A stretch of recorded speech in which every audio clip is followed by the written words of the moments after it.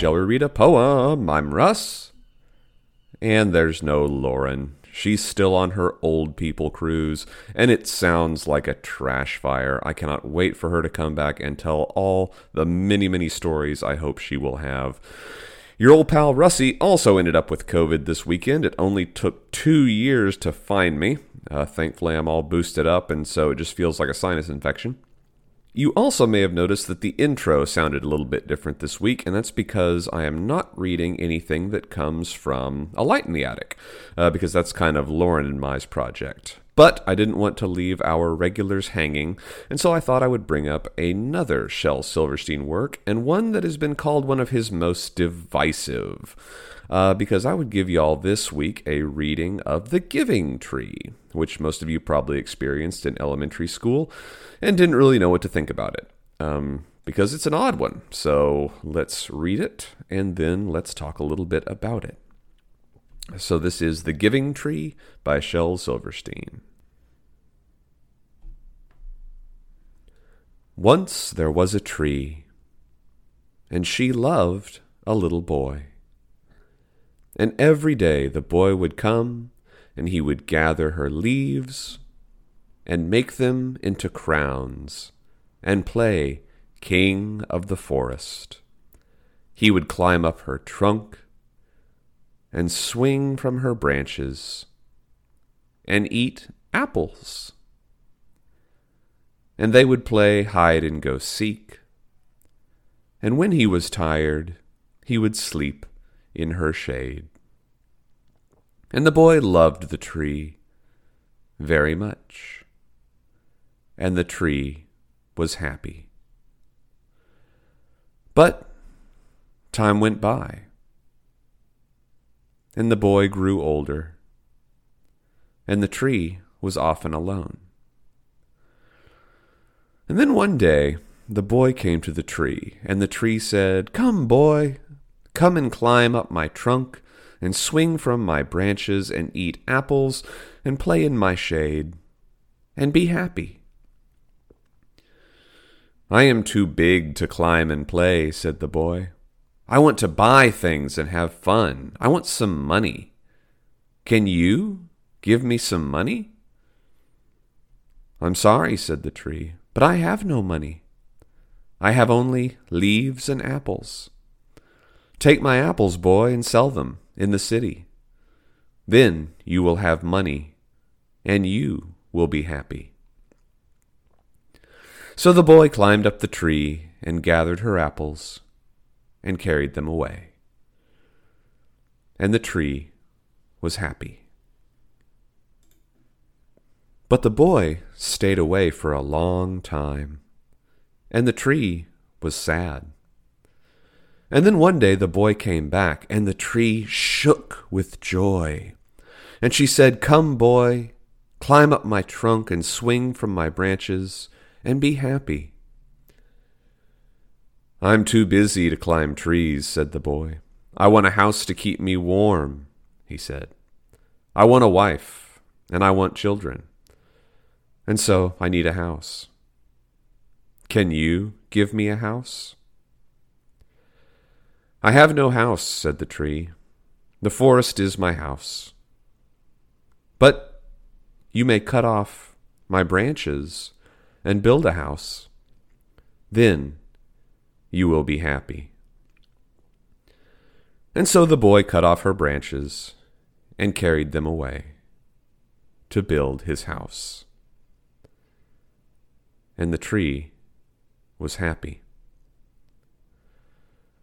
But the boy stayed away for a long time, and when he came back, the tree was so happy she could hardly speak. "Come, boy," she whispered, "come and play." "I'm too old and sad to play," said the boy. "I want a boat that will take me far away from here. Can you give me a boat?" "Cut down my trunk and make a boat," said the tree. "Then you can sail away and be happy." And so the boy cut down her trunk and made a boat and sailed away. And the tree was happy, but not really. And after a long time, the boy came back again. "I'm sorry, boy," said the tree, "but I have nothing left to give you. My apples are gone." "My teeth are too weak for apples," said the boy. "My branches are gone," said the tree. "You cannot swing on them." "I'm too old to swing on branches," said the boy. "My trunk is gone," said the tree. "You cannot climb. I'm too tired to climb," said the boy. "I'm sorry," sighed the tree. "I wish that I could give you something, but I have nothing left. I'm just an old stump. I am sorry." "I don't need very much now," said the boy. "Just a quiet place to sit and rest. I am very tired." "Well," said the tree, straightening herself up as much as she could, "well, an old stump is good for sitting and resting. Come, boy, sit down. Sit down and rest." And the boy did. And the tree was happy. Yeah, that's a rough one, isn't it? I put myself back in elementary school, Russ, and I remember it being, sad, but I don't remember what I should have thought about it or what I thought I should have thought about it. And the Wikipedia article for The Giving Tree just has a field day with it. This book, quoting, has been described as one of the most divisive books in children's literature. The controversy stems from whether the relationship between the main characters, a boy and the eponymous tree, should be interpreted as positive, i.e., the tree gives the boy selfless love, or negative, i.e., the boy and the tree have an abusive relationship.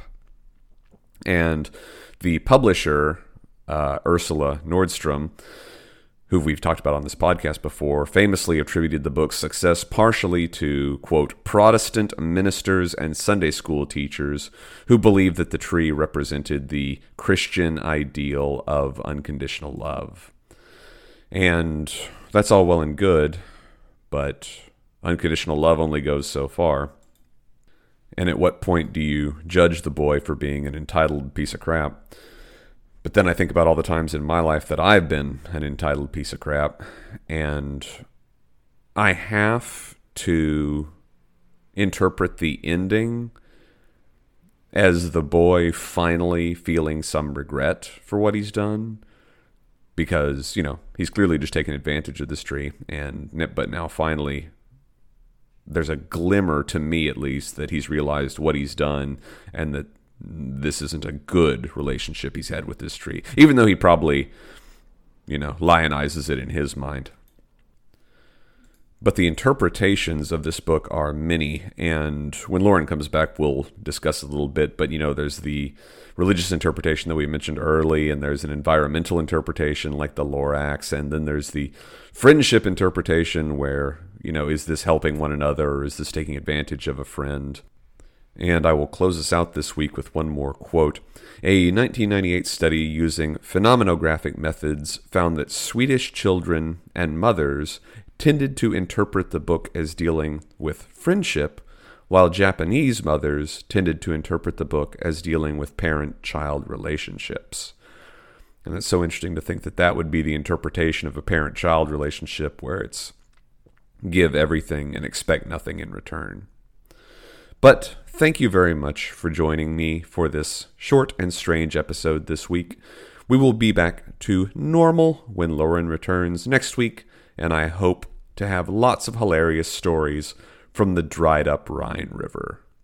So until then, stay safe, stay happy, stay healthy. Tell your friends you love them. Bye.